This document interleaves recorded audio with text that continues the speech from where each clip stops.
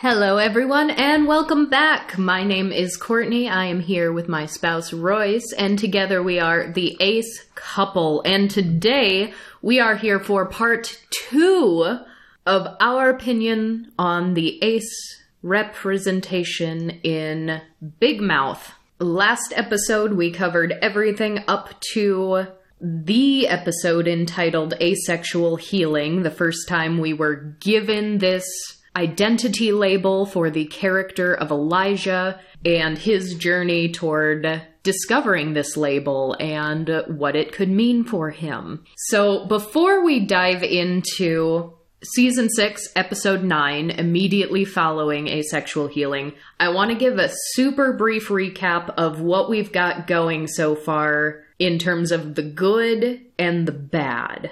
The bad is, quite frankly, I don't like the show. I know it's not for me, but it is very much an allonormative show.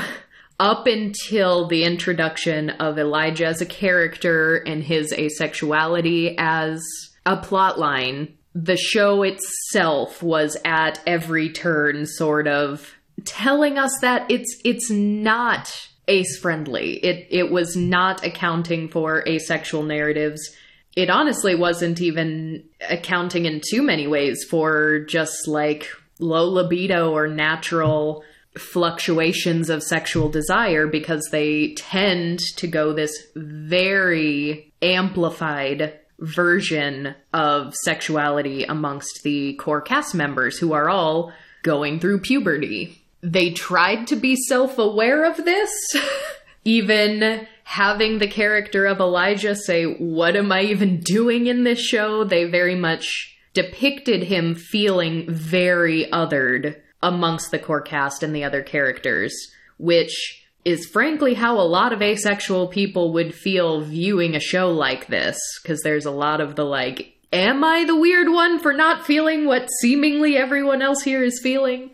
Which in some ways is a very realistic asexual experience that lots of us are going to relate to. However, I super do not love the fact that he was not even a character until Missy became attracted to him, and that the show itself even acknowledged, like, oh, I don't even think he's a character, he's clearly just an extra in the background. So he just materialized out of thin air, seemingly just to teach us about what asexuality is. Those are the things that are not super great going for this character right now. But on the other hand, there are a lot of good things we've seen so far. I do think he's a very endearing character. I like when they allow us a few moments of seeing him develop a relationship with his girlfriend, Missy. I love that they have an asexual character who is a young black teenager, because masculinity in our society is often seen as being totally inextricable from sexuality. And there's an added layer of complication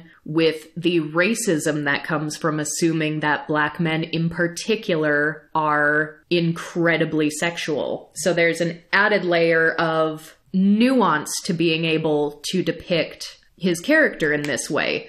And although I'm sure there are folks out there who do not like that the asexual character is the very religious Christian one, as we said in our last episode, I think it has so far been done well. And there are ways to do it well, because there are a lot of Christian asexuals, or a lot of people who grew up in a Christian household who are asexual. So just blanketly not depicting Christian aces in media for fear of it being so tied into purity culture, I'm glad they didn't shy away from it and that they did tackle it, and so far have been doing it pretty well. But picking up where we left off, now that Elijah has the word asexual, he feels asexual, he feels a sense of relief from learning about this label. He is still in a relationship with Missy, who is very much not asexual. So how did they handle this further development from here?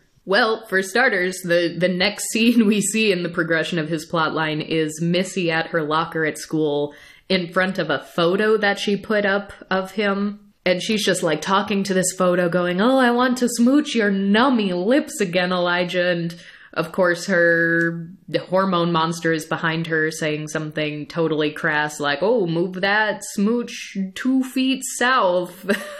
Just honestly, those moments, I know they're building up to showing the complications that might arise from an asexual person dating an allosexual person, but the extremely specific, extremely sexual fantasies that we see of the asexual character and that we hear Missy and her hormone monster saying about him is deeply uncomfortable to me.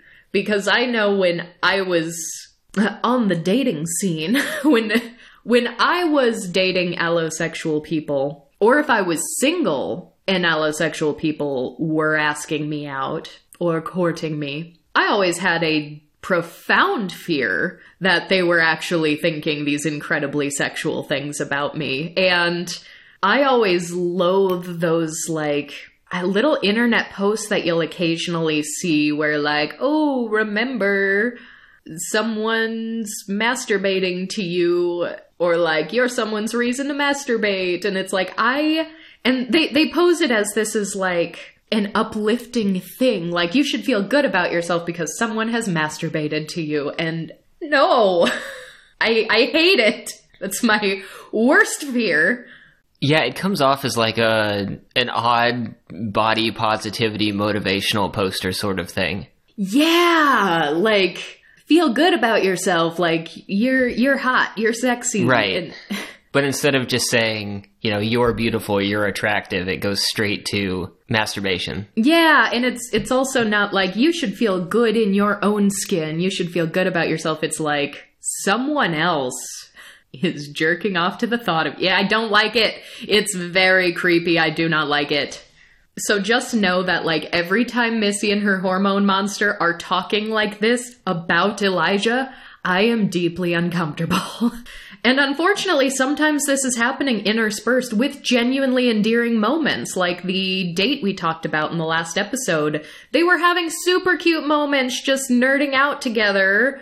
And I love that. If I was just watching the date, I'd be like, oh, this is really cute. But then the hormone monster is saying these very vulgar things and talking about lewd sex acts on this boy that I know to be asexual.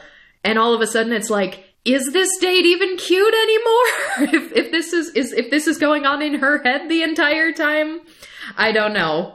But Elijah walks by her locker and she flags him down and he immediately looks uncomfortable. I've mentioned a lot of his mannerisms a lot of the time are very uncomfortable.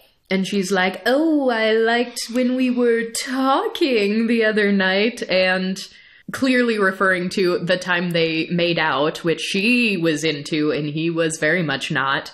And so he's like, yeah, I also liked the word part of that, the talking. Yep, definitely the talking.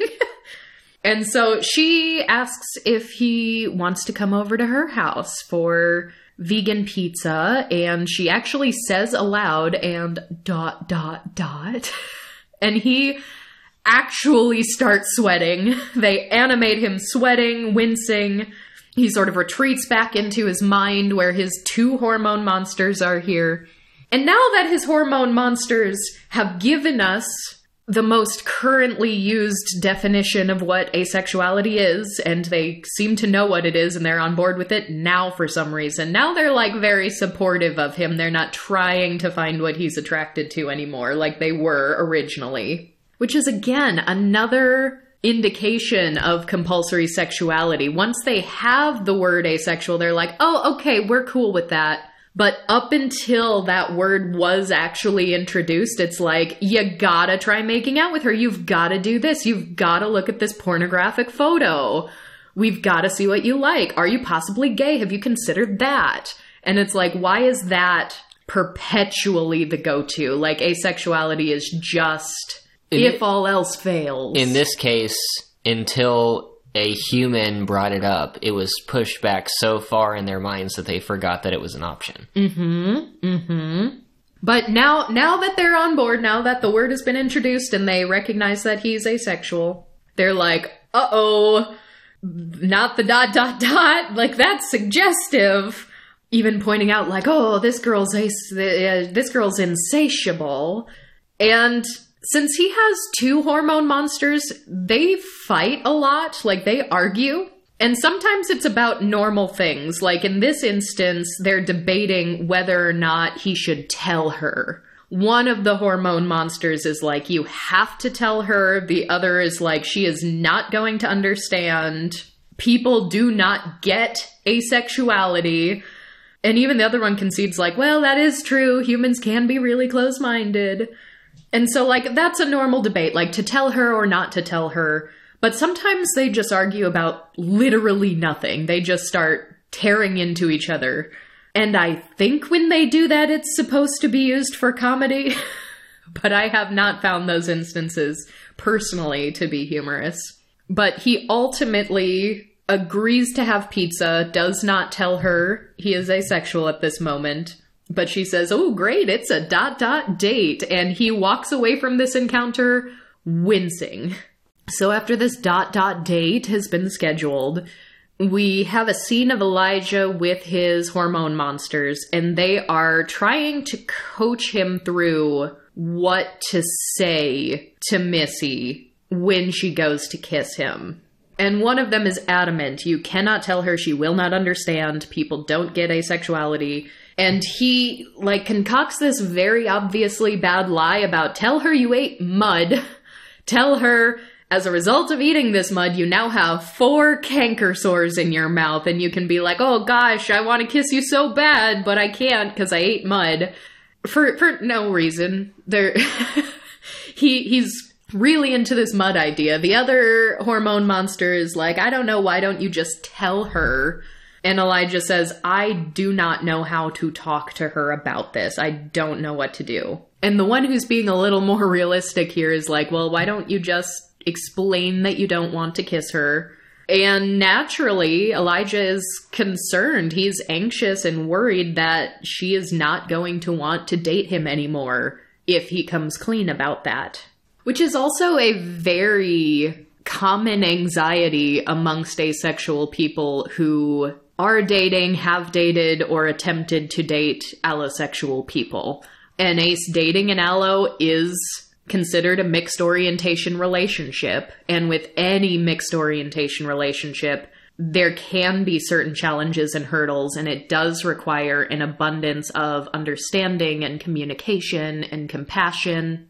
But truth be told, I think that for the context of this show that on the whole I don't like, I actually think it is very cool of them to depict these struggles that could come from an ace-allo relationship. Because it is a very real fear for aces who do want to date. And here's another instance of me not fully knowing why or how they utilize the hormone monsters in the narrative, because, yeah, they missed all the cues that he might be asexual, but once they said he was, they were like, oh, I know the definition. Hey, that fits you. That sounds about right. But sometimes it seems more like a manifestation of the kid's anxiety or concerns rather than I am in a coaching and a teaching role. And yet, even when they're sitting here trying to coach him through what to say, they still seem to not understand all of the ways in which a mixed orientation relationship might work. Because one of these hormone monsters specifically says she won't understand. The only way to salvage your relationship is to keep this quiet, keep it hush-hush. And he specifically points out the fact that she masturbates a lot. This is a thing we know about her. And straight up says, do you think asexuality is gonna make sense to someone like that? And that seems more like, realistically speaking, that would be Elijah's own internalized concern and anxiety. The hormone monsters should know more about this. Exactly! The hormone monsters should know better. So sometimes it seems like they know, sometimes they don't, and I think that totally just depends on, I don't even know, it's just arbitrary. And it's hard to tell It's hard to tell if it's the writer's ignorance or if the writers are trying to do something particular, because sometimes the hormone monsters are set up as sort of like unreliable narrative devices. Like, these two in particular are shown to be incompetent. Yes. So do they just have a faulty understanding? Is there more things that they need to remember that they have conveniently forgotten, or do they just not know? Yeah. Yeah. And I mean, even throughout this relationship, Missy's hormone monster, she also says a couple of ignorant things about asexuality, and we'll get to that in a bit. But during this scene, and I'm going to use a phrase that I really loathe. So again, listeners, I hope you appreciate how much personal torture I have put myself through to watch all of Big Mouth and repeat some of these plot points and words and phrases back to you. But he specifically says, in the context of, do you think this is going to make sense? He says, quote, to someone who can't stop flicking her own bean. Hate that phrase. Really do. But I love Elijah's reaction to it, where he's like, I don't know what that means. And the other hormone monster is like, another time, Elijah. Don't worry about that right now. Back to Missy. She'll get it. You just gotta tell her. Because I do feel like there has been a bigger push lately to not depict asexual characters as these, like, innocent beings or these folks who are completely ignorant towards things regarding sex and sexuality. And there are good reasons for that push, and this is an example of why we actually do need both. I don't think it is inherently a bad thing to have an innocent asexual character, because there are a lot of innocent asexual people. I, for a very long time, was like the innocent one amongst my friend group. And like, especially in high school, especially around this period of time, like middle school, high school, I was the innocent one who didn't get it. I was the one who was behind. And I know a lot of other asexual people who also were like that, if not still are today. And of course, it's not a universal asexual experience. There are asexual people who write very raunchy fan fiction. There are asexual people who do have really, like, dirty senses of humor. I am not one of those aces. This is why we need more representation in media with a diversity of asexual experiences. So I think it's really cute that they're saying things like this, and he's like, I don't even know what this means. But he eventually resolves to say, like, you're right, I'm just gonna rip off the Band-Aid, I'm gonna tell her. And then, because they can never leave on a somewhat serious or dramatic or meaningful, impactful moment, they've gotta have the hormone monster come in and say something ridiculous again, because that is how they end most of these scenes. And a lot of the time, I think it's very unnecessary. The one who's really fixated on the mud is like, or instead of telling her you're asexual, you accuse her of eating mud. And it's like, he's just like, I really think there's something with the mud thing here. And his original logic was like, why would someone say they ate mud if they didn't actually eat mud? Perfect lie, because no one's going to accuse you of lying because it's so specific. Why would you say it if it wasn't true? And it's like, he just can't get away from it. But that's how they end that scene. And to me, I really think if the point of Elijah is to teach people about what an asexual experience could look like, which I would argue that is exactly what his character is made to do, for better or for worse, give us those moments, or those little moments of triumph, and let us sit on that. Let him say, you're right, I'm gonna pull off the Band-Aid, I'm gonna tell Missy I'm asexual. Give us a second to take that in, give us a second to breathe, and then move on to the next scene. That could be so much more impactful than like, or tell her she ate mud and that's why you can't kiss. Like, nah. Give us just a couple of them. It doesn't have to be every single scene. Not every single scene has to be dramatic. I get that this is a comedy show. Well, instead of having the closing of that scene be a ridiculous comment, you could cut to a different scene with other cast members doing ridiculous things and keep the same beat. Yes, exactly. It's a timing issue. Some of the beats are just so off for me. And that's why sometimes I'm like, are you just trying to educate us about this experience, or are you just trying to be an absurd comedy? Because you haven't quite gotten the ratios right. You haven't found your balance. But we do see later on Elijah and Missy are once again sitting on a bed. He's scratching his arm nervously and wincing, and she is suggesting that she wants to kiss.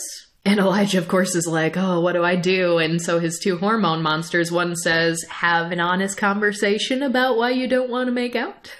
And the other one's like, tell a mud-based lie and run away. And since he seems a little bit reluctant here, Missy's asking her hormone monster why he's not making a move since they're both here alone. And she asks, do I have impossible sausage breath? And her hormone monster just says, who cares? Just French the boy and get his impossible sausage on your breath, complete with vulgar gestures. Thanks, I hate it. Because, tell me that is not a major asexual fear. I'm about to come out to my girlfriend as asexual, but my girlfriend is thinking of doing oral sex with me. Tell me that isn't a very valid asexual fear, that exact situation.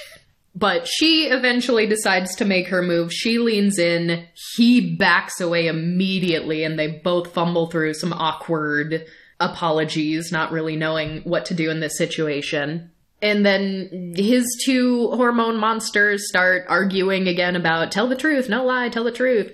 But then Missy's sex monster, Mona, sees those two. And that's another thing that's very weird. Sometimes the hormone monsters see each other and interact with each other, and sometimes they don't.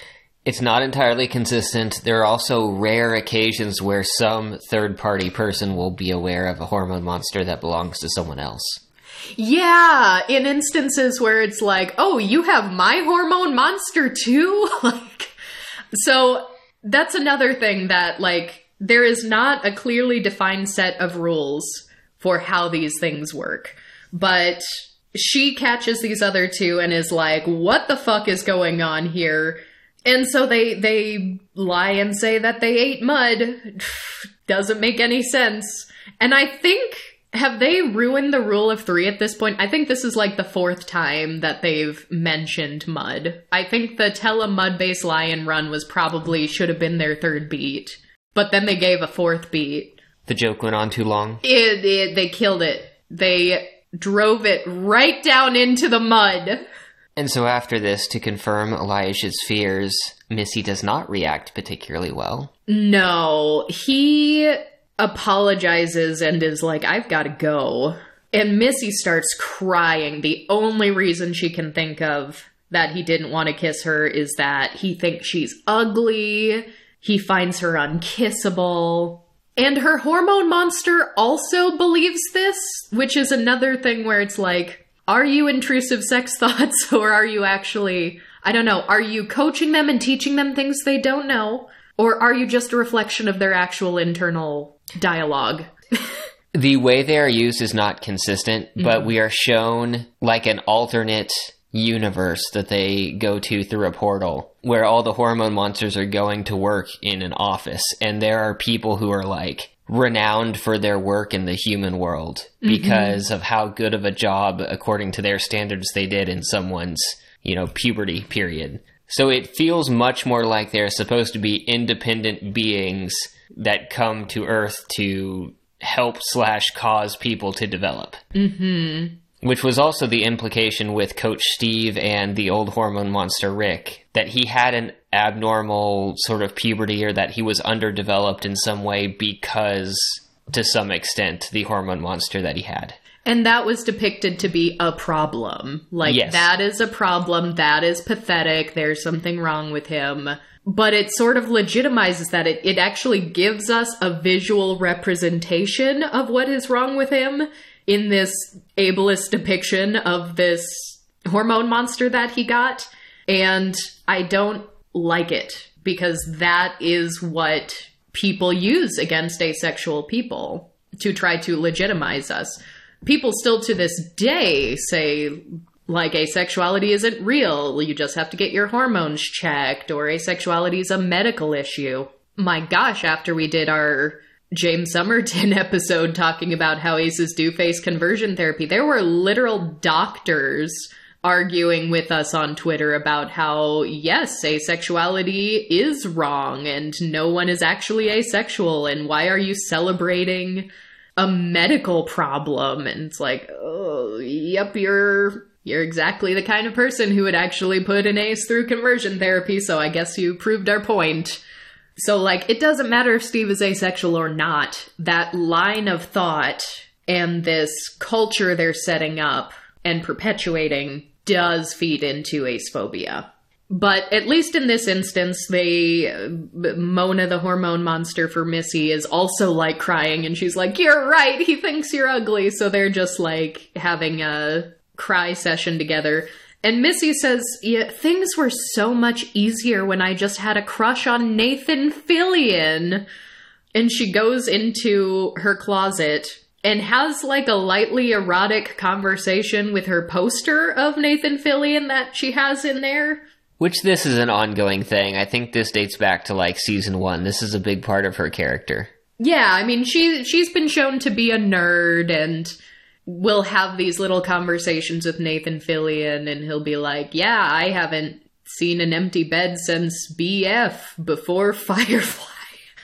And this is actually very important setup for the next episode, because Missy's struggling, all of the other main characters have their own sets of struggles going on, and so they all sing a song at the end of this episode about their woes, and they all sort of make wishes.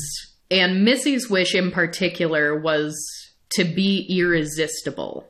So naturally, in episode 10 of season 6, which is the season finale, they do a Freaky Friday. I think I mentioned in our last episode that sometimes the season finales get a little weird in this show, but yeah, the title of that episode is Fucked Up Friday, and there's a lot of body swapping going on. A lot of body swapping, like 3 of the main characters body swap with someone. 3 or 4? I can't remember who all body swapped, but lots of people body swap. And Missy becomes Nathan Fillion. She body swaps with Nathan Fillion. So Nathan Fillion is now in the body of this young girl, and she's in his body. And of course, the very first thing she does is touches her butt, his butt, touches Nathan Fillion's butt. And honestly, for how ludicrous this concept is, I loved this scene where Elijah shows up when body-swapped Missy and Nathan Fillion have gotten together. And so Missy, as Nathan Fillion, is like, oh, Elijah, and confused, Elijah's like, what's going on here? I believe he specifically says, who is the white dude with the high butt? And so Nathan Fillion, in Missy's body, gets, like, really offended that he doesn't know who Nathan Fillion is. And so he's just like, well, you better ask your mother, young man, because I bet you she knows who Nathan Fillion is. And Elijah's just like, yeah, okay. Anyway, Missy, can we talk privately? And Missy and Mona are panicking that he's here to break up with her. And Nathan Fillion, with his, impressive improv skills in Missy's body, just says, well, if it is personal in nature, I think Nathan Fillion should stick around for this. And some of Elijah's lines in this, like, his response to that is like, dang, there is no way I could have prepared for this. And the absurdity is actually very good here. I don't think it always works for me in this show, but I loved this scene. It was even giving me minor elements and not as good or fleshed out or nuanced as some of the BoJack Horseman, like Todd coming out scenes, or Todd trying to stay in the closet, like visiting Yolanda's family, and they have this asexual sex farce of an episode where everyone in Yolanda's family is incredibly sexual, and so everything happening around them is absurd and cartoonish and outlandish. But the core of what's happening and the emotions that are there and the character motivations for doing the things they're doing are all very real. There's this very beautiful nugget of truth within it. And that's kind of what I get here to a lesser extent, where, like, he's clearly already anxious and nervous about this. He has, recited over in his head what he's gonna say. He's likened this to ripping off the Band-Aid. He knows it's gonna be hard. He's never come out to someone like this before, let alone his girlfriend, and he doesn't know how she's gonna respond. And despite all this preparation, this coaching from at least one sex monster who is a little more realistic in approach, he still gets there and shows up to this situation and is like, well, I thought I was ready, but I am not.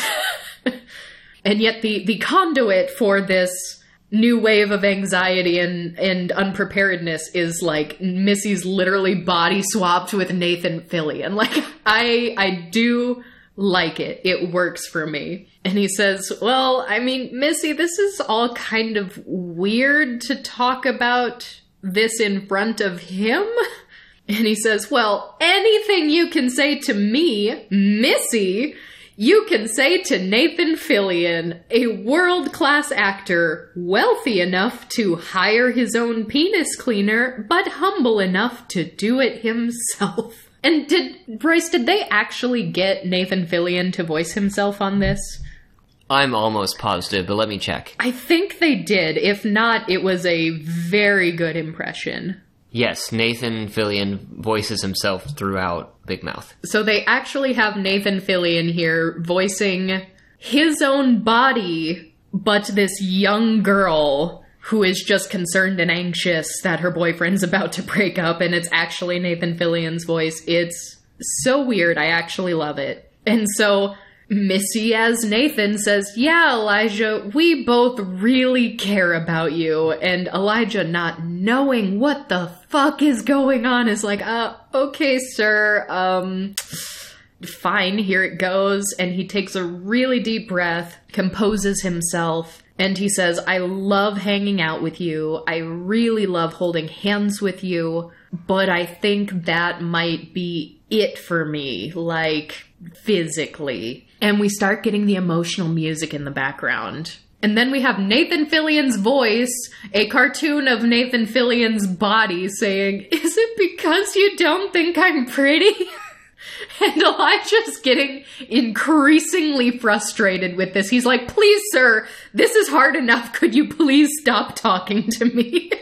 Like, for some reason, Missy wants you here. I don't understand it. I wish you were gone, but just stop. And so then Missy's body says, I think what Nathan means is you don't think I'm pretty. And Elijah's like, no, absolutely not. He reiterates that he thinks that she's beautiful, and he comes out and says it. He says, it's just, I'm asexual. And there's a little bit of a pause. There's definitely a little bit of discomfort in the delivery. And then again, from Nathan Fillion's voice, we just have, oh, so it's not about me. And this is when I just lost it, because Elijah, who is normally so respectful, so polite, especially to adults, like he's always calling them sir, ma'am, he actually yells, and I think this is the one and only time we hear Elijah yell, and he just says, none of this is about you! It's so good. But then he turns back to Missy's body and says, but Missy, I really like being with you, and I hope me being asexual doesn't mean we have to break up. And Nathan Fillion doesn't know anything about this relationship or what Missy does or doesn't want, so Missy's body's like, well, I would love to give you an answer, but... And Nathan Fillion's body says, but I think it might be better if I did. And Elijah's like, what the fuck, man? To which the response is, I think you'd say, Elijah, I accept you for who you are and very much want to remain your girlfriend if you'll have me, have her, Missy, who is not me. And so he turns to Missy's body and says, is that true, Missy? And so then Missy and Nathan Fillion in unison say, yes, I want to be your girlfriend. And that is the moment where they body swap back. I actually love it. I did not love any of the other plots happening in this episode. The other people who got body swapped, I hated all of it. But this one, actually very good. I liked it. Yeah, one of the other main characters swapped into his dad's body and ended up in a position where he was trying to save his parents' marriage, which got very weird very fast. Yes. Another person swapped into his grandfather's body. Jay didn't swap with Coach Steve. They both ended up in Coach Steve's body, and Jay's body was just like comatose in the woods. Oh yeah, I forgot about that. Didn't Jesse also like swap with a baby or something? Like, yes. So we had a lot of body swapping going on here. Most of it was very uncomfortable. But like, yeah, the boy body swapping with the dad and needing to try to, as the dad, fix marital issues being very uncomfortable. This is also the exact same show, mind you, that had one of the main cast members like very nearly hook up with a cousin. Like they were sexting and he got caught like sexting his cousin after a grandparent like died. And that's why he was even talking to that cousin. It was like, they do a lot of very uncomfortable things on this show. Sometimes I think just because they can. But that is where season 6 ends.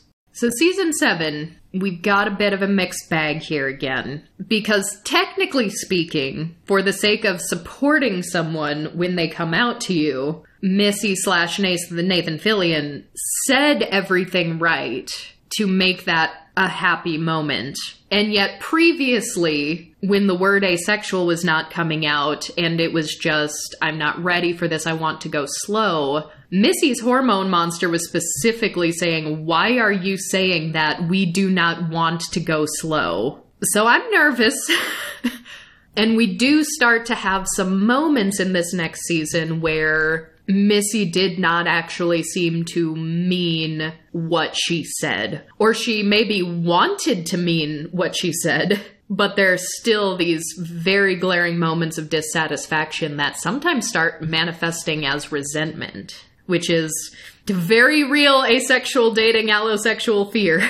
Like that is a real fear, and I don't think it's inherently a bad thing that they depicted that becoming an issue, because it no doubt does some of the time. But let's get into what happened and where I think went wrong with it. For the first time, I think they decide to like age the kids up a year. For the first several seasons, it was just, standard cartoon sitcom. They're all just sort of stagnant in time in many ways. Something like that. Looking at some of the characters, it seems like there was maybe a year up in season 4, but the setting is still the same. So season 7 starts with the episode Big Mouth's going to high school, but not for 9 more episodes. Is the title. They get a tour of the high school, and then the remainder of the season is them basically preparing to go to high school, and the season finale is their first day of high school. Mm-hmm. So some of the things leading up to it are people preparing to shift to the new school, and some people deciding what school they're going to go to. Mm-hmm.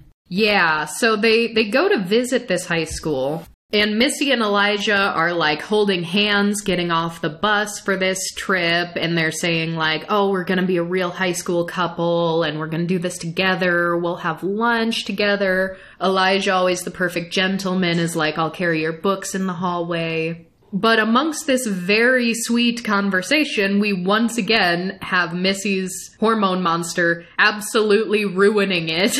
Because she starts chastising Missy about wanting to be a high school couple with Elijah, because she says high school is where you're supposed to fuck. And because of the fact that Elijah isn't into that, she doesn't think that this is a good idea. She doesn't think they should be together. I had to write down this exact quote too, because it's just another example of like just the writing of this. I can't do it personally. She says, "You're almost 14, darling. You should be drowning in dick."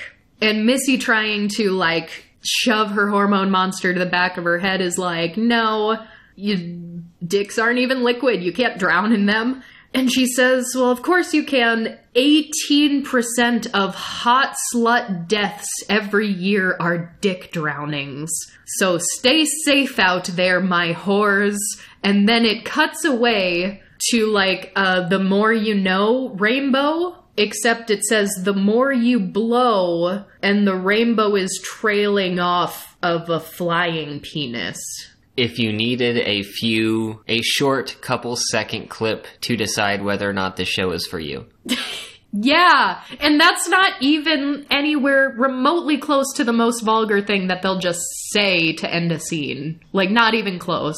It's pretty mid for them, to be honest. But Missy and Elijah are holding hands, and this very clearly older high school couple comes up. They're, like, way taller than them. They introduce themselves as Timon and Pumbaa, giving this really corny line about how, oh, it's because when we're together, we have no worries.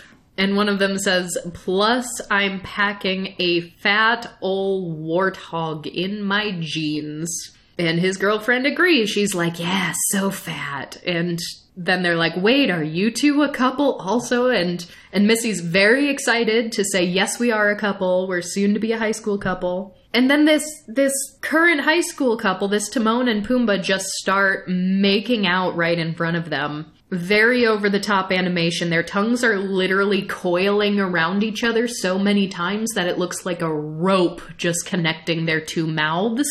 And Elijah is saying what we're all thinking. He's like, whoa, why you two are just like going at it in the hallway, huh?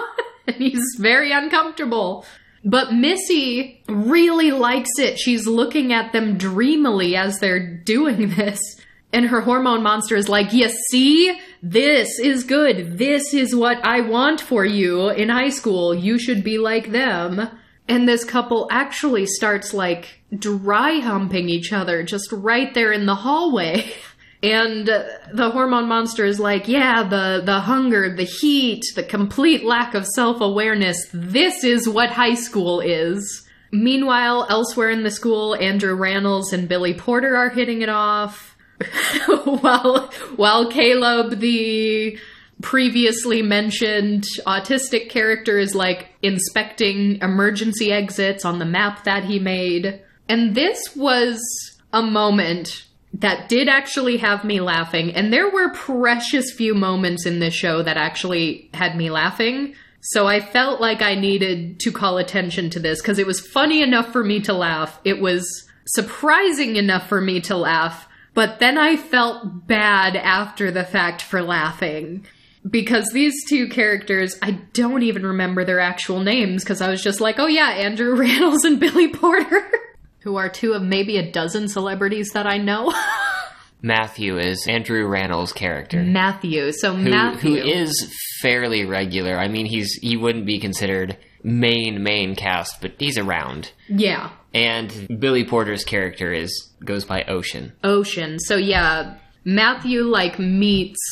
I don't think we even specified last episode, but Matthew is a gay character. He, at one point, was in a relationship with one of the bi characters, Jay, who's actually the one that is, like, the most sexual one. So he's meeting other queer students, and he's learning that they have, like, basically a, like, gay chorus. And he's trying to be cool. He wants to get in with these kids. And so these two are hitting it off while Caleb, who is friends with Matthew, and their friendship is growing a lot this season.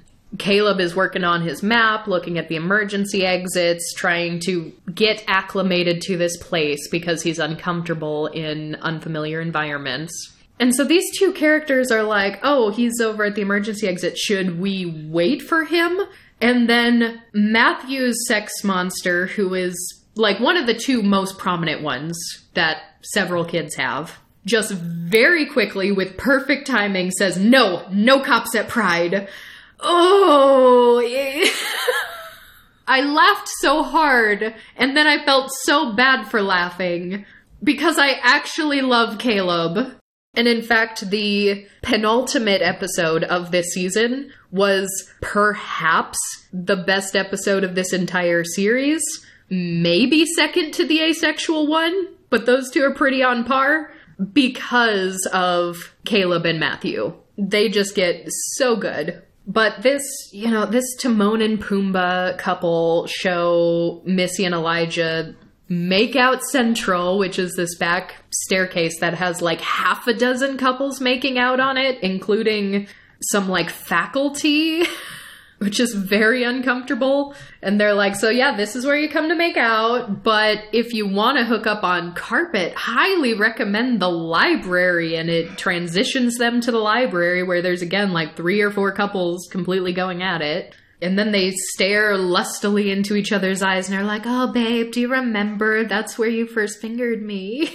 And where we both went to second base. But second base, they both very dreamily say, anal. And I don't think that's actually what second base is. Allos, please confirm. Actually, don't. Just don't. But they, once again, fall to the floor making out because they just can't help themselves. And Missy's like twirling her hair and smiling while watching them. And Elijah, again, saying what we're all thinking, just goes, does anyone go to class at this school? And although based on what we've been seeing from this tour, I think it's a very valid question, Missy outright snaps at him. She is very short and says, well, maybe you should try being not so close-minded, Elijah. I mean, Jesus wasn't a completely judgy little narc, was he? And although the accusation and the way she just jumped on him so quickly when clearly she just has her own internal hang-ups going on right now about dating an asexual boy, he just responds very, very chilly. He's like, actually, yeah, he kind of was. Jesus was kind of a judgy little narc. Which, kind of a funny line in this context, but we saw him talking to Black Jesus last season. Black Jesus was absolutely not a judgy little narc. He wasn't judging anybody. He was so cool. He was so chill. He was just hanging out on his phone saying, like, you do you. But Missy's hormone monster is like, well, if you're going to high school with Elijah, you might as well scoop out your pussy and put it on ice. So many words that I don't say in my everyday vocabulary just because I'm quoting this show. And she hands her an ice cream scoop. And Missy agrees. She's like, yeah, you're probably right. It seems like exploring bodies on dirty carpets is a big part of this experience. And I'm not sure I want to miss out on that.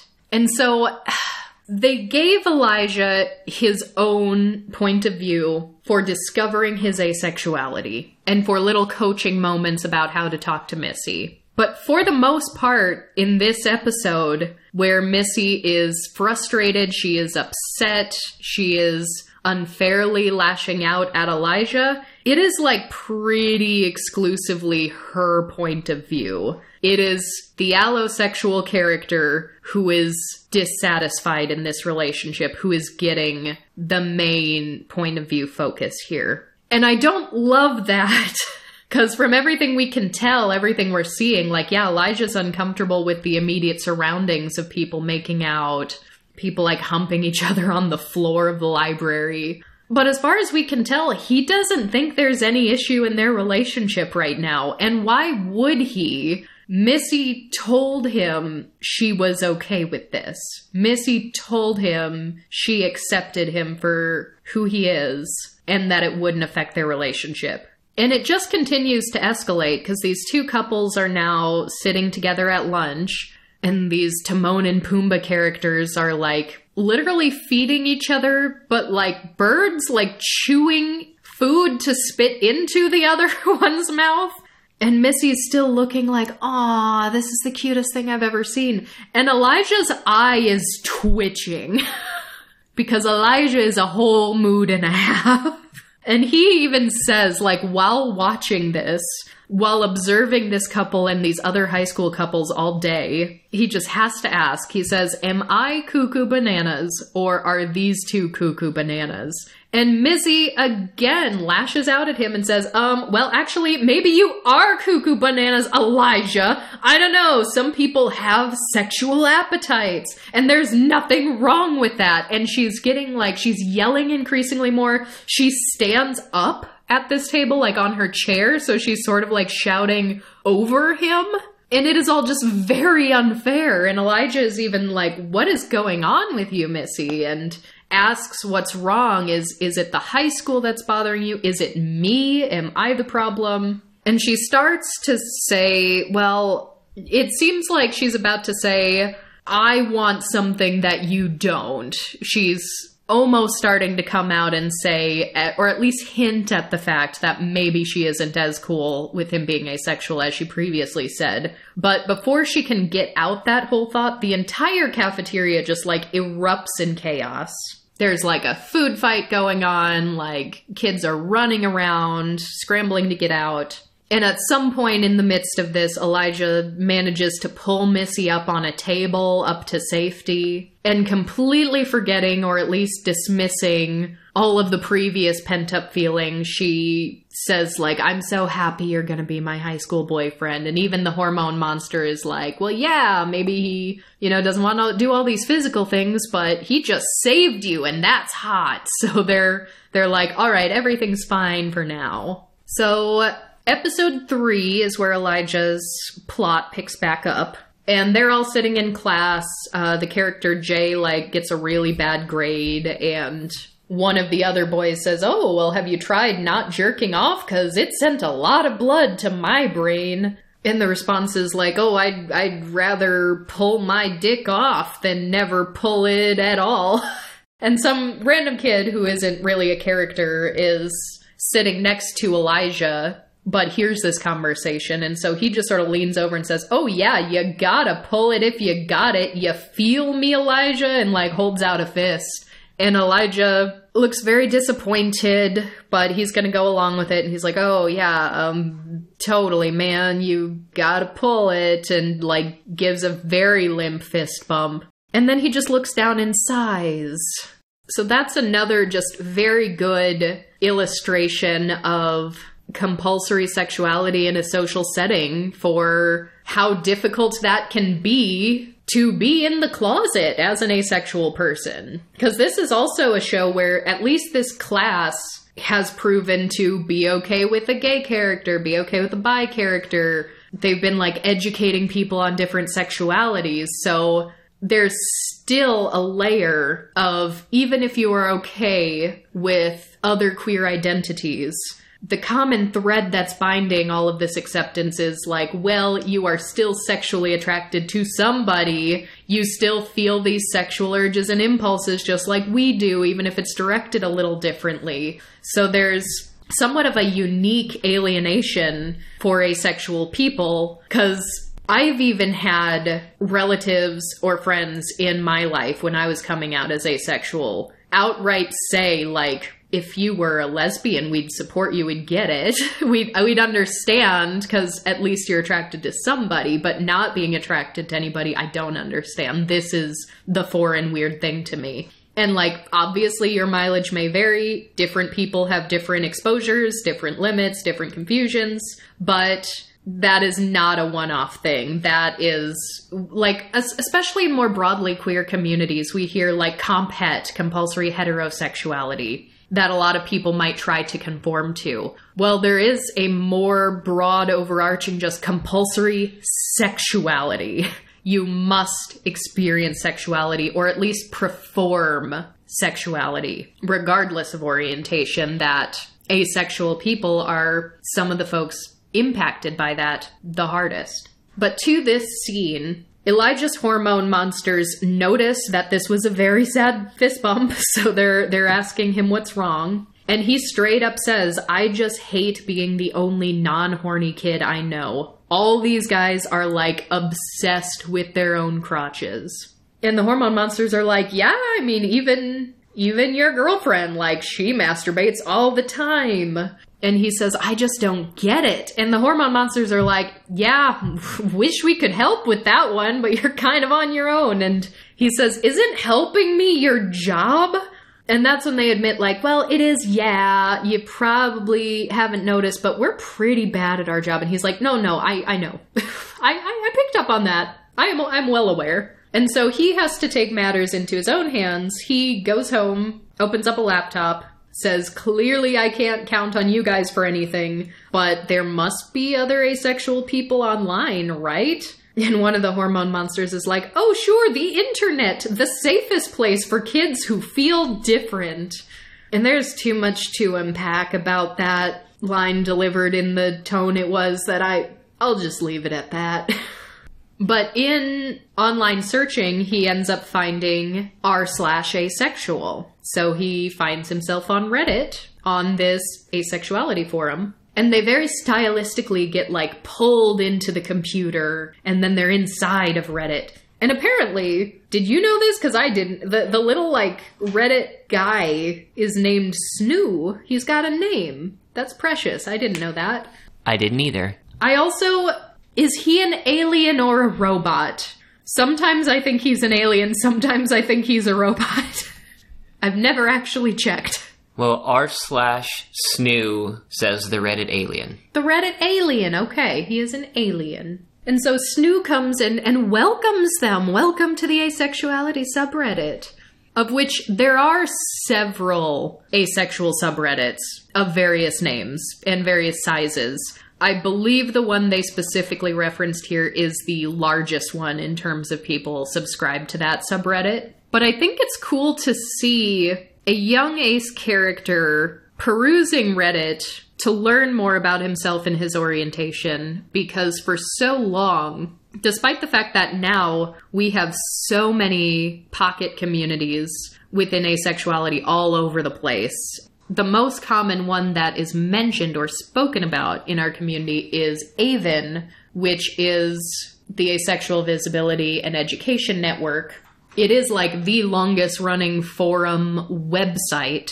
And because of that, and because AVEN has been very influential in a number of ways to sort of ushering in this new era of modern asexual history, that's the one that gets mentioned all the time. And like in ace community circles, people will ask, like, are you on AVEN? How long have you been on AVEN? Or people will have very negative impressions of AVEN. They may have joined AVEN at the wrong time and been like, I tried to get on AVEN, but, you know, I had a very exclusionist experience, or I had a very racist experience. I mean, truthfully, like, as with any forum of a certain size, there are issues that can and do arise in forums like that. But whether or not asexual people are actively on Reddit or actively on AVEN or have ever been on AVEN, pretty much everyone knows of AVEN's existence. And AVEN even gets floated as like the go-to, like, here's where you can learn about asexuality. But having a young character like this turn to Reddit makes perfect sense. I believe that happens all the time in this day and age. I know a few years back, a lot of people were talking about Tumblr, like how Tumblr is where they had their asexual awakening.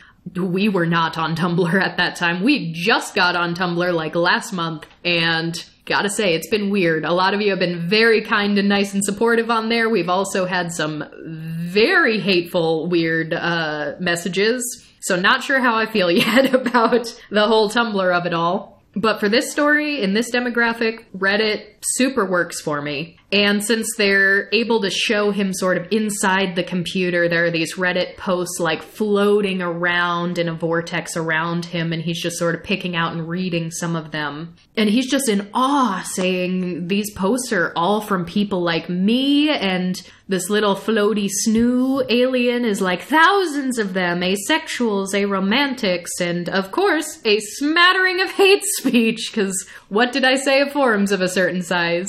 And they even call out Reddit a bit. They're like, you delete that stuff, right? And Snoo's like, nope, to me it's food. Like, go ahead, have at, scroll around. And so it shows some of the posts, and one of the users says, I always assumed I just had a lesser sex drive. Someone says, I could go the rest of my life without sex just fine. Someone's like, happy Tuesday, white genocide, am I right? To which even the sex monsters are like, oh, Jesus. And the little snoo alien is going just like, yum, hate speech. I love it. Delicious. And someone posted a meme saying, this is literally me. We had to Google what this meme was called because I've seen it. I recognize it. I didn't know what the name was for it. Oh yeah, you had me look this up. No, your meme has it as awkward look monkey puppet. Awkward look monkey puppet. There it is. It's a little puppety guy who's like looking very like concerned and has eyes like off to the side and then just focuses them forward. And the text on it is, when people talk about sex stuff constantly. And Elijah sees that and it resonates with him. And we have seen that it resonates with him.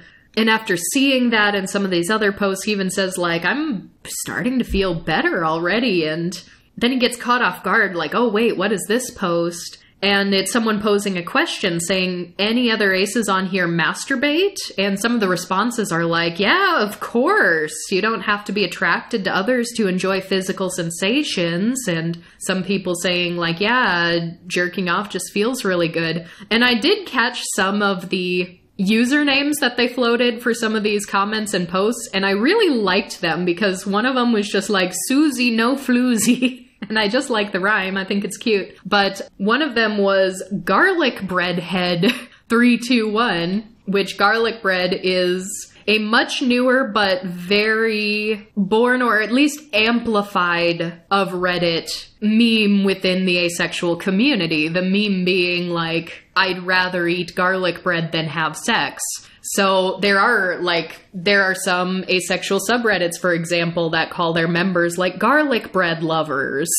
And that's sort of a newer, a savorier iteration of an older ace culture thing where it was cake. And cake is still very prominent. You'll still see and hear aces talking about cake all the time. The garlic bread is much newer. But like just those little attention to detail nuggets, like they definitely did their research, like they consulted the right people. They got names that, like, the average allosexual person who isn't steeped in ace culture isn't going to see garlic bread head and think that it means anything. But to us, when we're watching, we're like, that's an Easter egg for us.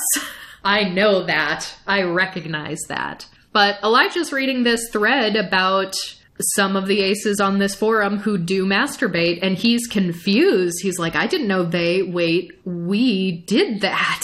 And the hormone monsters are like, man, us either. We didn't know.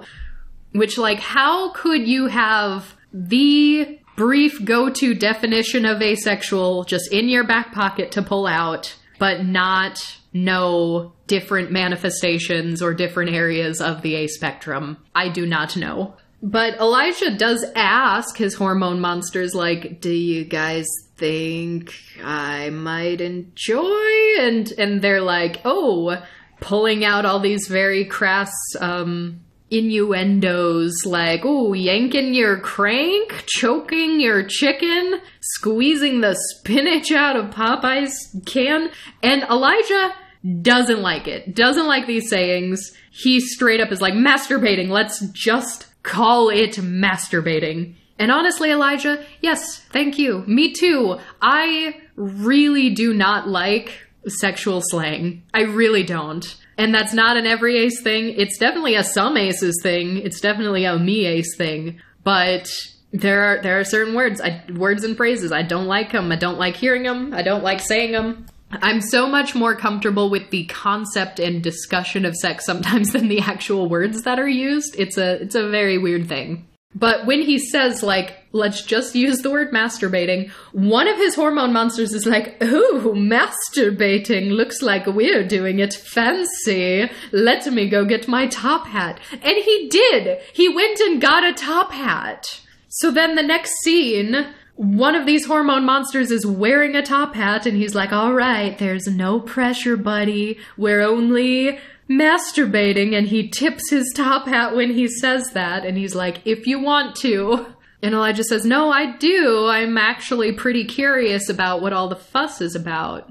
But he's very uncomfortable with his hormone monsters watching. He straight up asks them to turn around, so they're like facing a wall this entire time. as they're trying to coach him through what to do, one of them's still wearing a top hat. So they're like facing the corner, and he goes to like squirt some lotion in his hand. And one of them's even like, I hear you're using a lot of lotion, and that's fine, but be careful. And so, you know, just awkwardly trying to coach him. But he starts and he's like, guys, I think it's working a little. And I still have squicky feelings about actually like watching a depiction of a 13-year-old masturbate. I know 13-year-olds do that. I know kids a lot younger than that do it. But I couldn't help thinking so many other times, especially with the like main cast member and his cousin, with the actual seeing illustrations of these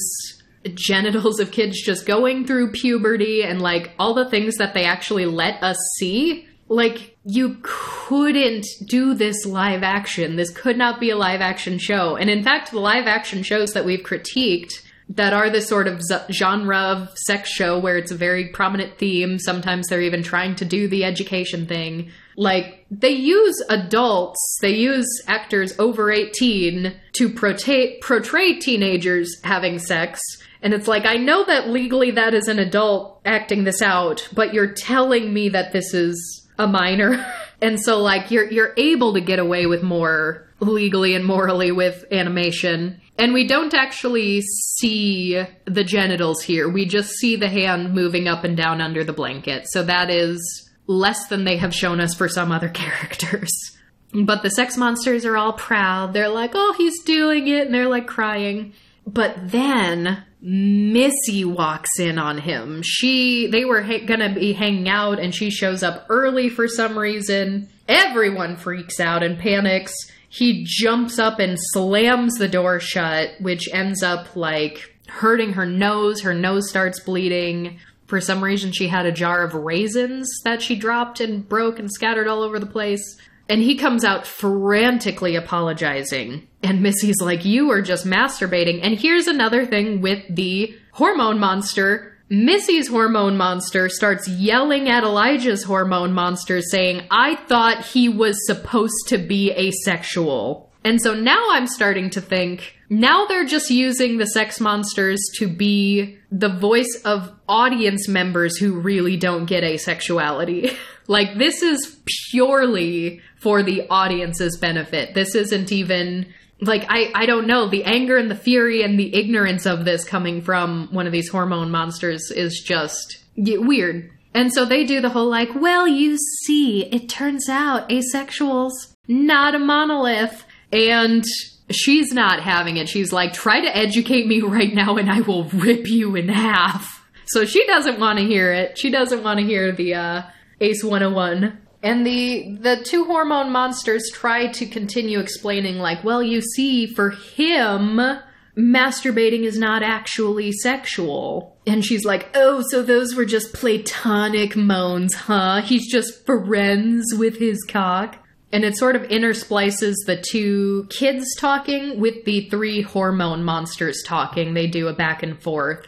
And Elijah says, like, look, Missy, I'm just kind of experimenting. And then Missy outright accuses him, says, you're a liar. You're not asexual. You just don't want to do anything sexy with me. And then she starts crying and runs away again. He later comes to visit her. She's, like, still crying in her bedroom. He comes and says, knock, knock. And it's like, by the way, that's how you knock. just so you know. And he apologizes to her, which I don't think he needs to do.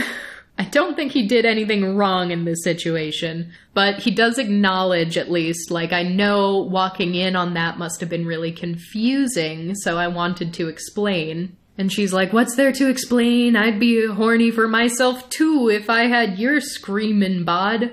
And he tries to explain, like, that's the thing. I'm not horny. Even when I'm masturbating, I wasn't. It was just like this tingly, pleasant feeling, ? And her hormone monster seems super skeptical, so his hormone monsters are still trying to explain, and it's like, no, he's telling the truth. Jerking off wasn't a sex thing for us. We weren't thinking about people or parts of people. It was just relaxing. And And Missy seems to start coming around before her hormone monster does. She's like, oh, so it's non-sexual pleasure. And he says, yeah, exactly. And with you, I feel romantic pleasure, which is also non-sexual, but different.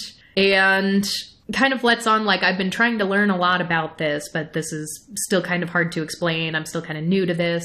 And so they decide to show her the subreddits that they've been reading. They pull out the laptop and they both kind of get teleported into Reddit together. And so Elijah shows Missy the thread on masturbating, and we see a few additional messages like, I use my vibrator all the time. To me, it just feels like a really nice scalp massage. And to that, Missy's like, oh, I think I get it now. Scalp massages are great. Snoo proclaims that there's a million ways to be asexual. And Missy says like, wow, I guess Reddit isn't as toxic as people say. And then we see another white genocide post. So it's like, oh, well, aside from the rampant bigotry, Reddit's actually pretty informational, huh? And then a very endearing moment as Missy's sitting here on the laptop reading through this asexual subreddit. Elijah even says, like, I could give you a scalp massage while you're reading. And he, like, crawls up on the bed when she's sitting on the floor and starts massaging her scalp. And it's cute, and I love it.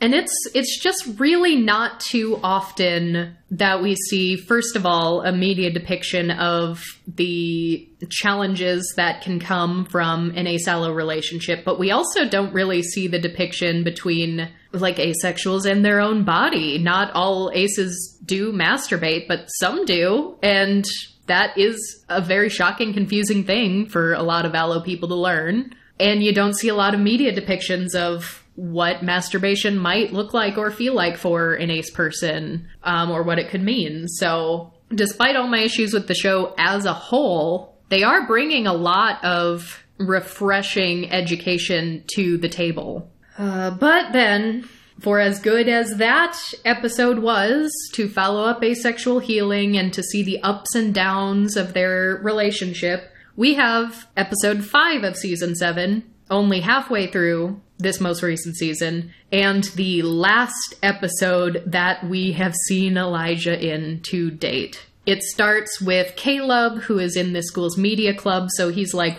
holding a camera recording Missy, and she says, it's true I've kissed my fair share of slimy frogs in middle school, but I finally met my prince, Elijah. With him by my side, there's nothing I can't handle. Except maybe if we had a kid and it drowned. I can't see us coming back from that. Is that too dark? And Caleb's like, yes. And then we see Elijah alone at home on his computer, and he gets an email from Du Bois Christian School for Christian Boys. And since we have never even heard that he's trying to get into the school yet, the sex monsters need to use dialogue to be like, oh, that school you were trying to get in, but didn't they have to put you on a waiting list? Which is just like, come on, if you're gonna essentially kill off a character, like at least foreshadow it so we know that you had a plan this whole time.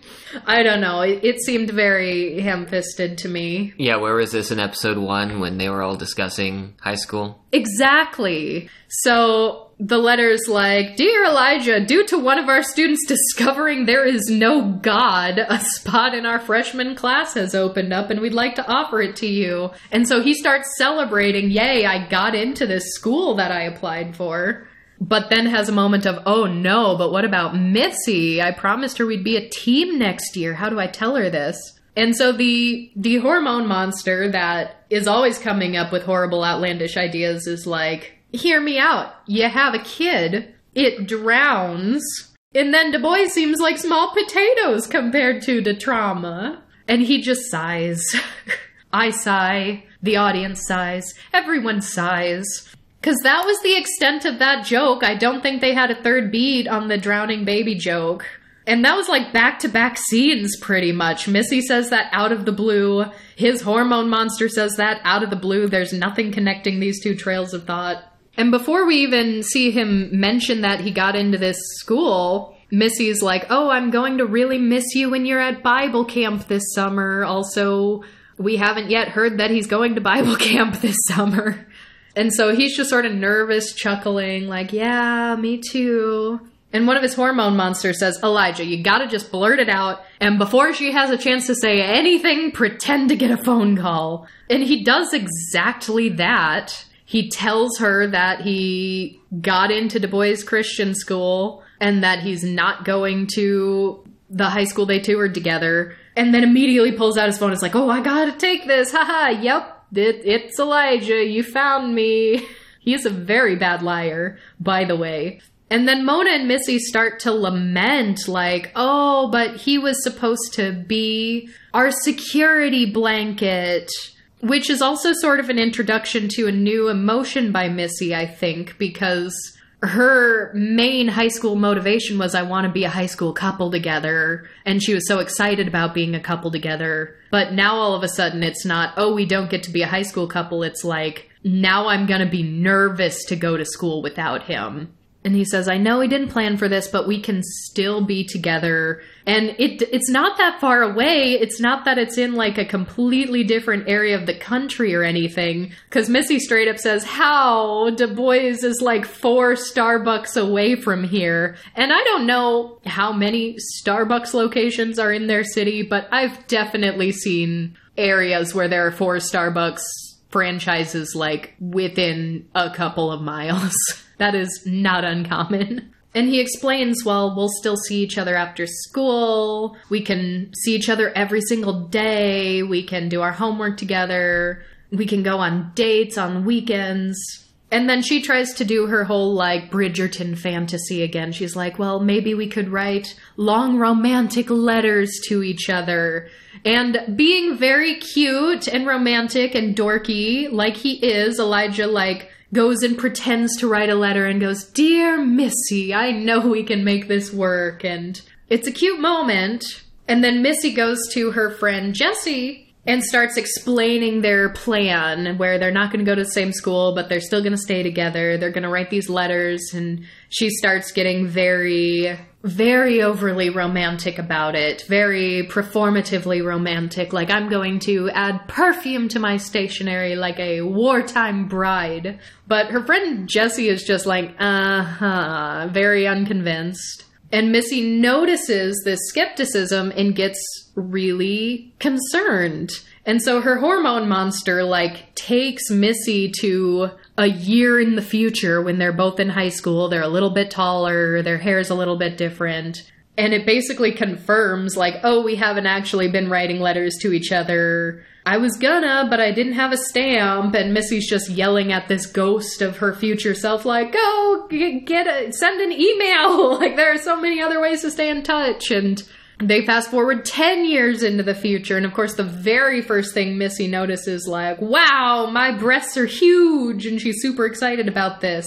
And she sees Elijah walking up and she's like, oh, good, we're still together. But then they aren't still together. Elijah's like, why, Missy Foreman Greenwald? I haven't seen you in so long. And like introduces her to his girlfriend. And they have this awkward, like, I know this was a long time ago, but I did actually mean to send you a letter. And Missy's like, yeah, I meant to send you one too. And in unison, they just say, like, I didn't have stamps. And so present tense Missy is like, has nobody heard of stamps.com? And so she gets all upset that they don't have this future together now. But her hormone monster is like, well, look at it this way. At least you have more time to dedicate to the twins. And she's like, are you talking about my boobs? And she's like, yes, I'm talking about your boobs. I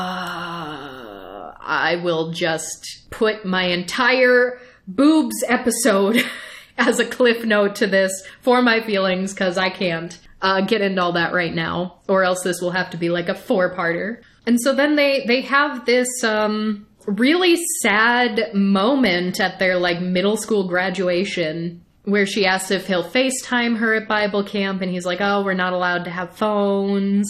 And she said, well, do you have stamps? We could write letters. And he said, no, I don't have stamps, but I can get some. And then all 3 of the hormone monsters are like crying in the corner watching this happen.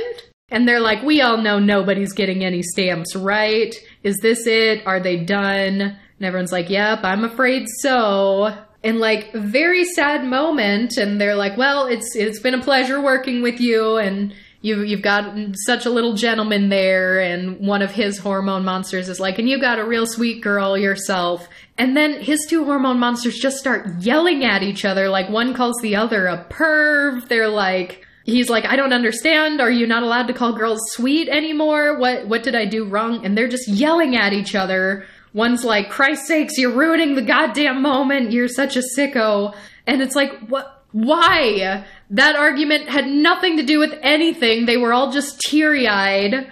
And it cuts back to these kids, and they're like, I'll see you in September. Yeah, sure. And they're both very sad, and they hug each other, looking sad. They say goodbye to each other. He kisses Missy on the cheek. And after he walks away, she starts crying.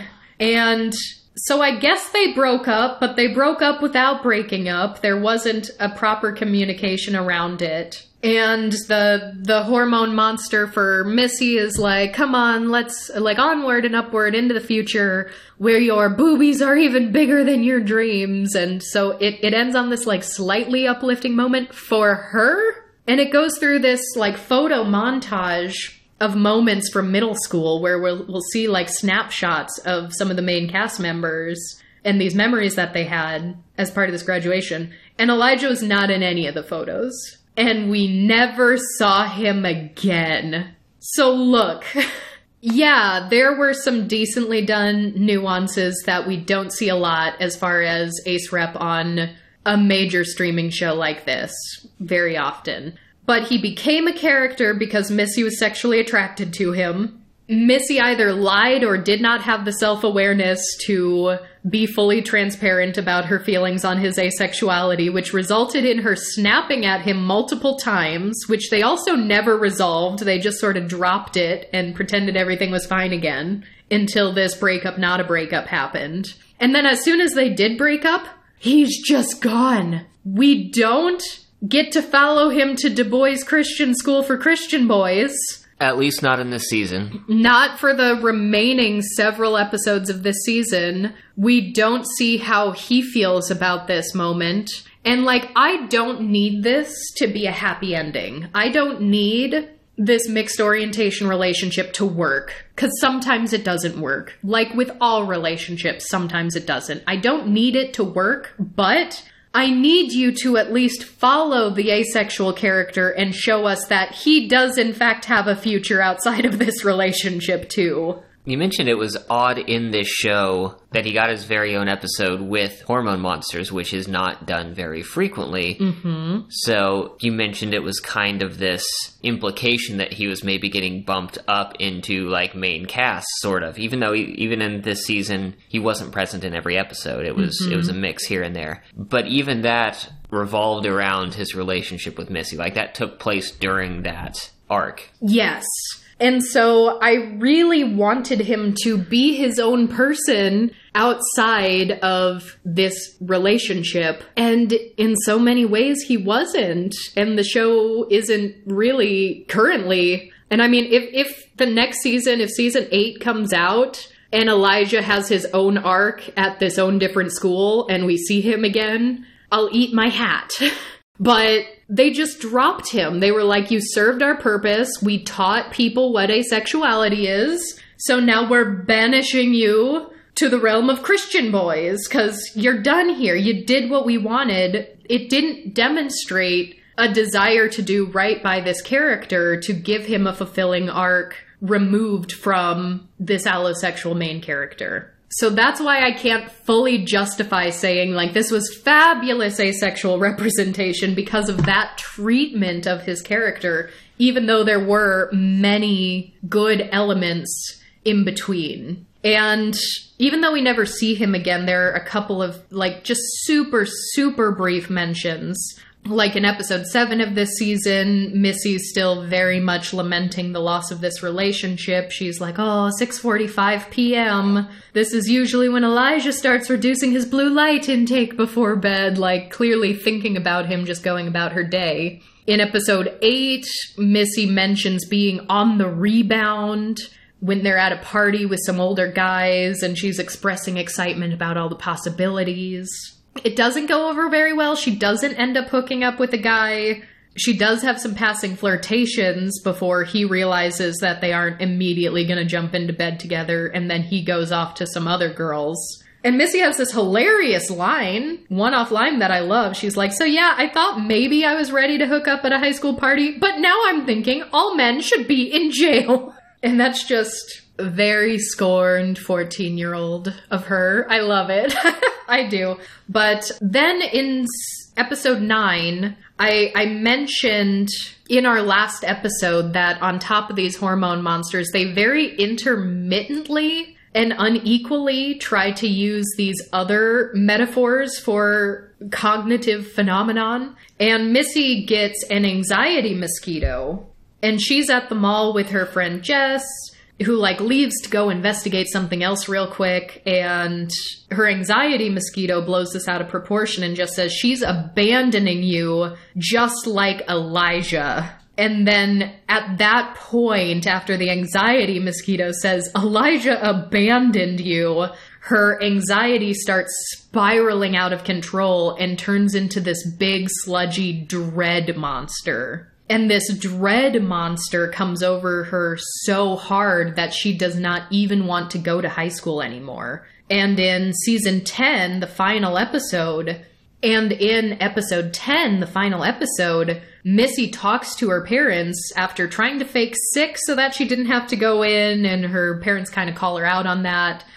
She talks to them and they decide to homeschool her. And at that moment, her dread monster subsides and she's feeling more relaxed. But of course, her hormone monster is expressing concerns about but what about the lack of boys you'll be exposed to? And who are you going to be able to do sex stuff with? The delivery guy? And Missy's like, oh no, we don't have any chemistry. Because that's the more important thing, instead of any delivery driver is gonna literally be an adult. But brushing past that. And so we not only have Elijah just gone, we don't know what his life is outside of Missy. He might never return to the show again. They're framing this in Missy's mind also as Elijah abandoned you and caused these big spiraling issues that now you can't even go to high school because you're so overwhelmed and anxious. And I know things like anxiety and dread can sometimes be illogical. They can sometimes be misplaced. So I don't want to discredit that being a possibility here, but they still never really meaningfully addressed her not actually being okay with his asexuality. She snapped at him and got short, and they didn't actually resolve that in a meaningful way. So it's also Elijah abandoned you, but also you were kind of shitty to him. You told him you were okay with his asexuality and not having sex and waiting and taking things slow, but you treated him poorly out of resentment because you didn't actually mean what you said. And so, since Elijah isn't here and we aren't seeing his point of view and we aren't seeing how he's progressing or growing outside of this relationship, that's the audience's default perspective here now. So that's my biggest issue of how they handled all of this. So one more thing about the show we said we'd talk about a bit more was Caleb. And the second to last episode in the 7th season, Panic at the Mall, a big part of that episode focuses on Caleb and Matthew, mostly at the mall. This episode starts because Caleb and Matthew are pretty good friends. Matthew's Caleb's closest friend. They do the morning announcements together at school, but shifting to high school, this is going to end as Matthew joins the choir. And so Caleb being upset about this, Matthew tries to find something that they can do together as friends, and they start setting up a weekly coffee. Every week except the 3rd Saturday of the month, because that is when Caleb has map club. Map club. Very important. Yes, he likes maps. Yeah, well, Caleb's backpack breaks when he's at home, and he absolutely panics about this because it's his security object, so he's got these anxiety mosquitoes buzzing around that his backpack broke. But Caleb's also got a logic rock, which he's the only character who has this, right? Yeah. Instead of a hormone monster? Well, he has a hormone monster too, but whenever his hormone monster, and it's Maury too, it's one of the main 2 hormone monsters. But every time this main hormone monster comes up to try to just say something crass out of the blue, Caleb is like, save it for 8:30, Maury. That is the time when I masturbate. And so he's constantly just like shooing his sex monster away. But he has this logic rock who's like helping him make lists, helping him develop plans, sort of feeding him information on like social cues and social expectations that Caleb isn't intuitively picking up on his own. And so Caleb and his logic rock craft this plan along with his mom, who came in and saw that the backpack broke. They decide on this plan. We're going to go to the mall after coffee, and we're going to do things in this order. We're going to avoid this store. That's a sensory nightmare for me. And then we're going to celebrate with like pretzels at the end. And so great, we have a plan. We know what we're doing. I feel better now. But at coffee, Matthew's talking about, oh, I need to get a new look before high school. And he's like, well, Caleb, you're really honest. You're incredibly blunt. You're exactly the kind of opinion I need for my new wardrobe. And so Caleb's little logic rock is pulling out like a Friendship for Dummies kind of a book, and is like, well, you should help your friend with this thing, and here is how to friendship. Here is what you should do. And he really panics at the idea of deviating from the plan, which was go to coffee, then go to the mall with his mom. But it's a slight enough change that he's able to rationalize, okay, maybe this is fine. I'll still go to the mall and get my backpack, but I'm going with my friend instead of my mom, and I'm going to help him shop. But that didn't happen. No, they get to the mall and everything goes wrong because not only have they already deviated from the original plan, but the backpack he's looking for is not there because he wants the exact same backpack. It is his security object. He likes the texture. He likes the organization. He likes the color. Yeah, and the only thing at the store are newer models, or different models, I should say. Yes. And so he does the whole like, oh, minor deviations become major deviations, and then all hell breaks loose, and has this like escalating anxiety this whole time. And Matthew tries to comfort him. As a character, Matthew is in like voice and mannerisms a very like stereotypical gay kid.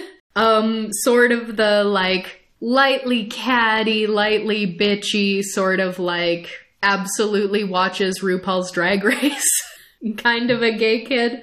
And I think they even called that out at one time. He meets a gay elder at one point in a previous episode who kind of like outright tells him like, you don't have to be so bitchy. Like you don't have to act this way. But he is very sensitive to Caleb's needs in particular. And he says, I don't know what the answer is, but we'll figure something out.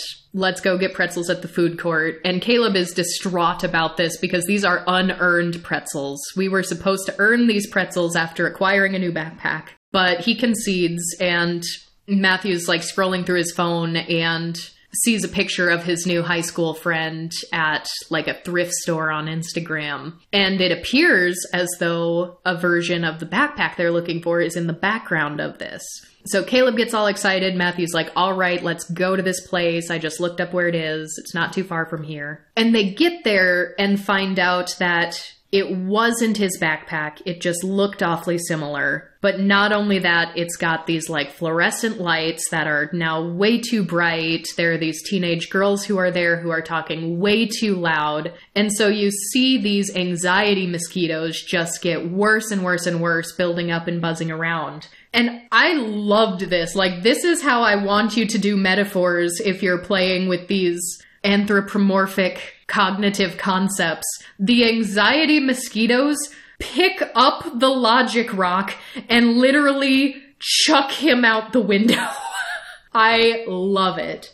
Yeah, I think they did a good job of trying to depict various kinds of sensory overload here, and Matthew, noticing some of this, steps in to try to help resolve some of it. Yeah, in a very sweet moment, Caleb had run out of the store, and Matthew comes and sits down and sort of like asks if it's all right to put his hand on his shoulder, which he agrees to. And he sort of says like, all right, walk me through what's going on, what's the problem, and also if we can't at all find your old backpack, let's try to find the next best thing. What did you like about it? And so Matthew walks back into the shop and, like, friend of the year pays the loud girls $20 to fuck off. Just outright asks them to leave, asks the store to turn the lights down, and then brings Caleb back in, and Caleb's like, yes, this is now tolerable for me. And he gets sort of the list of things in order of importance that his old backpack had. So Matthew's like pulling other bags, and Caleb admits that he liked the color because people always noticed it. And Matthew's like, oh, you like to be noticed. And Caleb's like, yes, but don't tell anyone. And he ends up pulling like a teddy bear backpack, which is just kind of cute. And Caleb's like, I want to have some sex appeal. And so he pulls like a messenger bag, like a good sturdy leather bag. And Caleb immediately likes it. He opens it up. It has like all the organizational things that he liked about his old backpack. And so it's just a very cute, endearing moment. And I love the two of them. This was such a good, like, relationship between these two friends that wasn't constantly being interrupted by very intrusive sex monsters.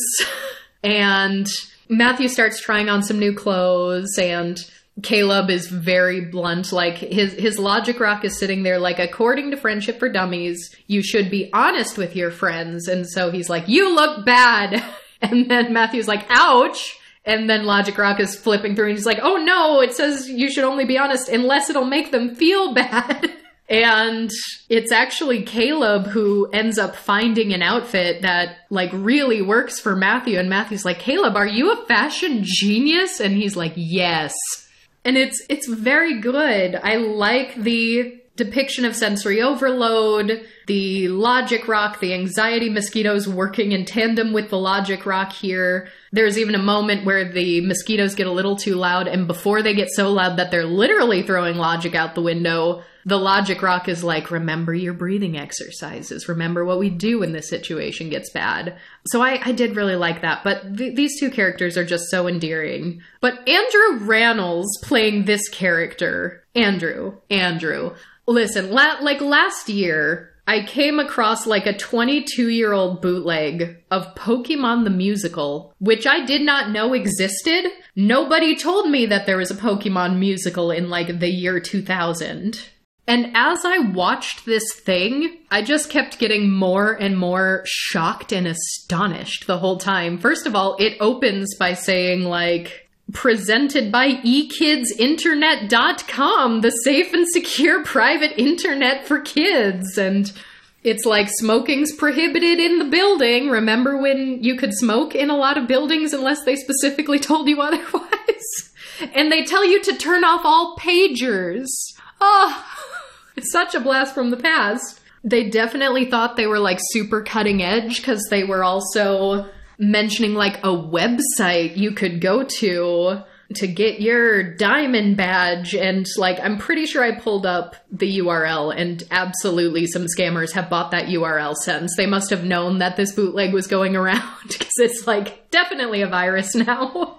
And they were leaning on all these fan theories about like Ash's mom and Professor Oak being an item, which maybe some of those fan theories came as a result of this show. Like, I don't know the order that this happened in. And like the show I saw a recording of was at Radio City. And the way that this Ash was dancing was downright disrespectful to the Rockettes. And let me tell you, I mean, if any takeaways from this episode, it's going to be, instead of watching all 7 seasons of Big Mouth, you should just track down this now 23-year-old bootleg of Pokemon the Musical. This is my new goal, and I hope you'll all stay with me for this, because this is very important. Most of the songs were just songs like from the cartoon, or the songs that they would play after the anime. So like, if you ever watched Pokemon in the year 2000, you know most of the songs from the musical already. Not all of them. They had a couple of original ones. But they had like Pikachu pyrotechnics going on live. It was very fascinating. And like, I am a dancer. I am a choreographer. I was a dance teacher for many, many years. If you are in any way a dancer, or if you were a dancer in and around the year 2000, I can't explain it to you, but the choreography is just the most 2000s thing that I have ever seen in my life. They had these Pokemon puppets. They were all fantastic. Big, like, Lion King-esque puppets, like huge stage present puppets. They all looked beautiful, probably except for Squirtle. But after seeing all of the puppets come on, I was like, they've got to do the poke rap for the curtain call. Because they have all these puppets here just swarming around the stage, so they've got to bring them back for the poke rap. But even though the puppets were so good, there were some, like, I promise this is relevant to Andrew Rannells, but I have to rant about the disproportionately sized Geodude. It was too big. Who authorized a Geodude of this size? It was bigger than the Zapdos puppet that they had. That is despicable. But then we get the most beautiful stage villain duo of all time. Team Rocket, Jessie and James. James, to my shock and horror and delight, was a young Andrew Rannells. In his touring stage debut, I believe. His touring stage debut. Andrew Rannells, whom I did not expect to see on this stage going into this bootleg of Book of Mormon fame, got his start as flippin' James Rocket in Pokemon the Musical. And listen, I went out as a result of watching this bootleg of Pokemon the Musical, and I purchased Andrew Rannells' autobiography on a hope and a prayer that he was going to talk about this in that book, and gosh darn it, he did. And he apparently hated the entire experience. It was an awful situation for him. He did not even want to play this character because he thought it was a negative gay stereotype. James Rocket, queer icon, flamboyant, cross-dresser to the point of US censorship. They cut out a scene where he had inflatable boobs just for American audiences. In the Pokemon anime, not in the anime, musical. yes. Jessie and James are such, like, they're a queer duo. They are an iconic queer duo. They are both some amount of genderqueer. They are both gay. There is just something so deliciously queer villain about them. And Andrew Rannells is like, I don't even want to play James Rocket on this stage for Pokemon the Musical because this is a gay stereotype and it is going to give kids the wrong idea about gay people. And yet, how many queer children in that audience had their queer awakening upon seeing James Rocket either on their TVs or on that stage that day? I ask you. So 17 years later, Andrew Rannells is playing Matthew on Big Mouth, and this kid isn't a gay stereotype? This kid isn't too gay for you? Isn't too flamboyant? What even was that movie? I feel like I'm getting flashbacks of Andrew Rannells also being in a horrible movie where he also just played, like, gay musical theater. Was he in The Prom? Yes. Yes. So he's in The Prom, he's playing the gay kid on Big Mouth, and I will not stand for this James Rocket slander. This James Rocket defamation. But also, like, he's a good stage performer, so he was a fabulous James Rocket. It was very good. But I'm watching this very grainy video, and it eventually occurs to me, like, wait a hot second. I know him. But then, Pokemon the Musical is so accidentally very queer, and so also accidentally, like, an integral part of musical theater history now that Andrew Rannells got his start as James, Because I'm also listening to, like, they have a Meowth, right? But the voice sounds spot on for the cartoon. So I'm wondering if they had the same voice. And in Googling if it was the same voice, I found out that Meowth was voiced by an intersex trans woman in the American dub. And I just had no idea about this fabulous moment of queer history. This is probably the first trans and probably intersex voice that, like, an entire generation of children heard on their television sets. And I'm mad that I didn't know this sooner. But yeah, I mean, look her up. I hope I didn't check the pronunciation of her last name, but, like, Maddie Blaustein, fabulous, amazing, love it. But, like, everything about this show, like, I was just on the edge of my seat, grinning ear to ear this entire time, because even the bad elements were fascinating and wonderful and delicious. Like, Giovanni had this very, like, early 2000s boy band vibe for backup dancers, and somehow it fit perfectly. James did make a don't ask, don't tell joke. Like, he actually said that in the year 2000. And boy, that hit me like a sack of bricks. But otherwise, like so many other things you'd expect from a Pokemon musical of that era, like Brock was there hitting on all the women. They slapped him, as well they should. But unfortunately, he kind of liked that, so... It was just so many confusing elements. They had a Psyduck that, like, walked across the stage occasionally for a scene transition, but not between every scene, just some of them, but it was also only a Psyduck. I don't know why. They had so many Pokemon puppets. They had Ash's mom and Professor Oak singing a duet with, like, contemporary dancers dancing in the background. Very odd choice. There were a couple super uncomfortable moments, like, I can't prove, I don't know for a fact, but I wouldn't put it past the year 2000, like, I was watching this going, like, did Brock darken his skin for this role? I can't tell. The video's a little too grainy, but there was definitely, like, a deaf character who came up and did not use sign language, just gestured vaguely, and almost certainly was not actually sign language. I was very upset that they, like, gave Missy a love song for Ash, because I just absolutely refuse to see them as being in love. I don't know if it's the nugget of aromanticism in me, or if it's, like, the only reason why she's traveling with him is because he owes her a bike. He ruined her bike. They had a Mew puppet flying around during the love song, which I don't know why Mew is here. They just wanted to make that puppet, I guess. But I also found really funny that these kids in this audience, like, have they never seen a stage play before? They were, like, not reacting at all. They were, like, not applauding. It was a very tough crowd. But this is, like, look, this is my gripe with Andrew Rannells specifically, talking about, like, oh, James is a gay stereotype.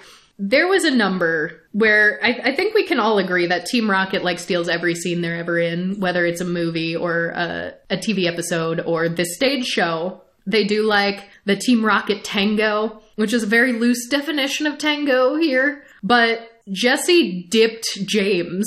Like, they gender queered the dance that they were doing. He even, like, he tried to lift Jessie after that and, like, couldn't. He couldn't lift her. Like, she's the one doing these strength-based moves. And honestly, like, it's a gender subversion, sure. In the year 2000, we might have referred to that as feminism.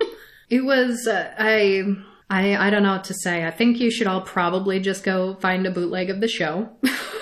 A very historic moment. An integral, often underlooked moment in queer history. Also just very weird. They dropped the bombshell that, like, they had a Mecha Mewtwo. They were hinting at, like, Giovanni being Ash's dad. There was a rapping Pokedex. They even tried to, like, ask the kids in the audience questions during this, like, Pokedex rap, which is a very risky move with children. It's a very risky move with a live audience at all. But, like, one kid said, like, my dad is a Snorlax. And another kid's like, what Pokemon is your mom? And this kid's like, a Krabby. And another kid's like, oh, they ask another kid, like, what kind of Pokemon is your brother? And he's like, Slowbro. And I was like, drag them. Drag them, children. Read your family members to filth. This is the drama we're here for. Better than any reading challenge on RuPaul's Drag Race. But then, I mean, you've got the standard, like, so Brock had this very, like, Two Perfect Girls for Me song, which the framing of it was quite misogynistic coming from Brock, but I'd argue that that song walked so that Tina Belcher from Bob's Burgers could run with The Right Number of Boys for You is More.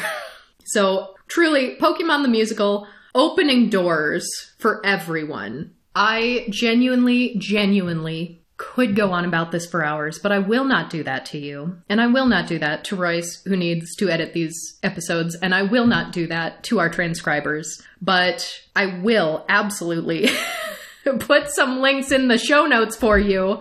Because my word, including some, like, on YouTube, there are commercials advertising Pokemon Live. So you can see, like, Andrew Rannells and James's, like, eyebrows and wig and, like, up close.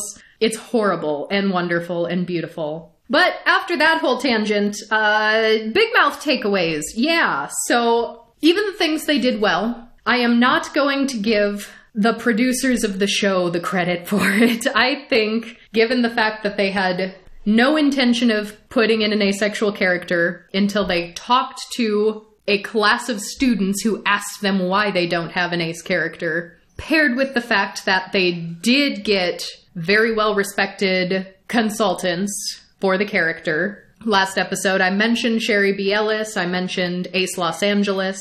We'll put some resources for them down in the show notes as well. In fact, the book Ace Notes, Tips and Tricks for Existing in an Aloe World, which we have discussed before. We even interviewed the author, Michelle Kirichenskaya. If you haven't listened to that episode yet, has an interview with Sherry in it. I'd say that truly all of the credit goes to the people who advocated for a character with this orientation, the people who consulted on the character with this orientation, and definitely not the writers who completely dropped the character as soon as we were all educated on asexuality. And again, we'll be tentatively waiting to see if Elijah does make a reemergence in season 8, but I am not holding my breath for it.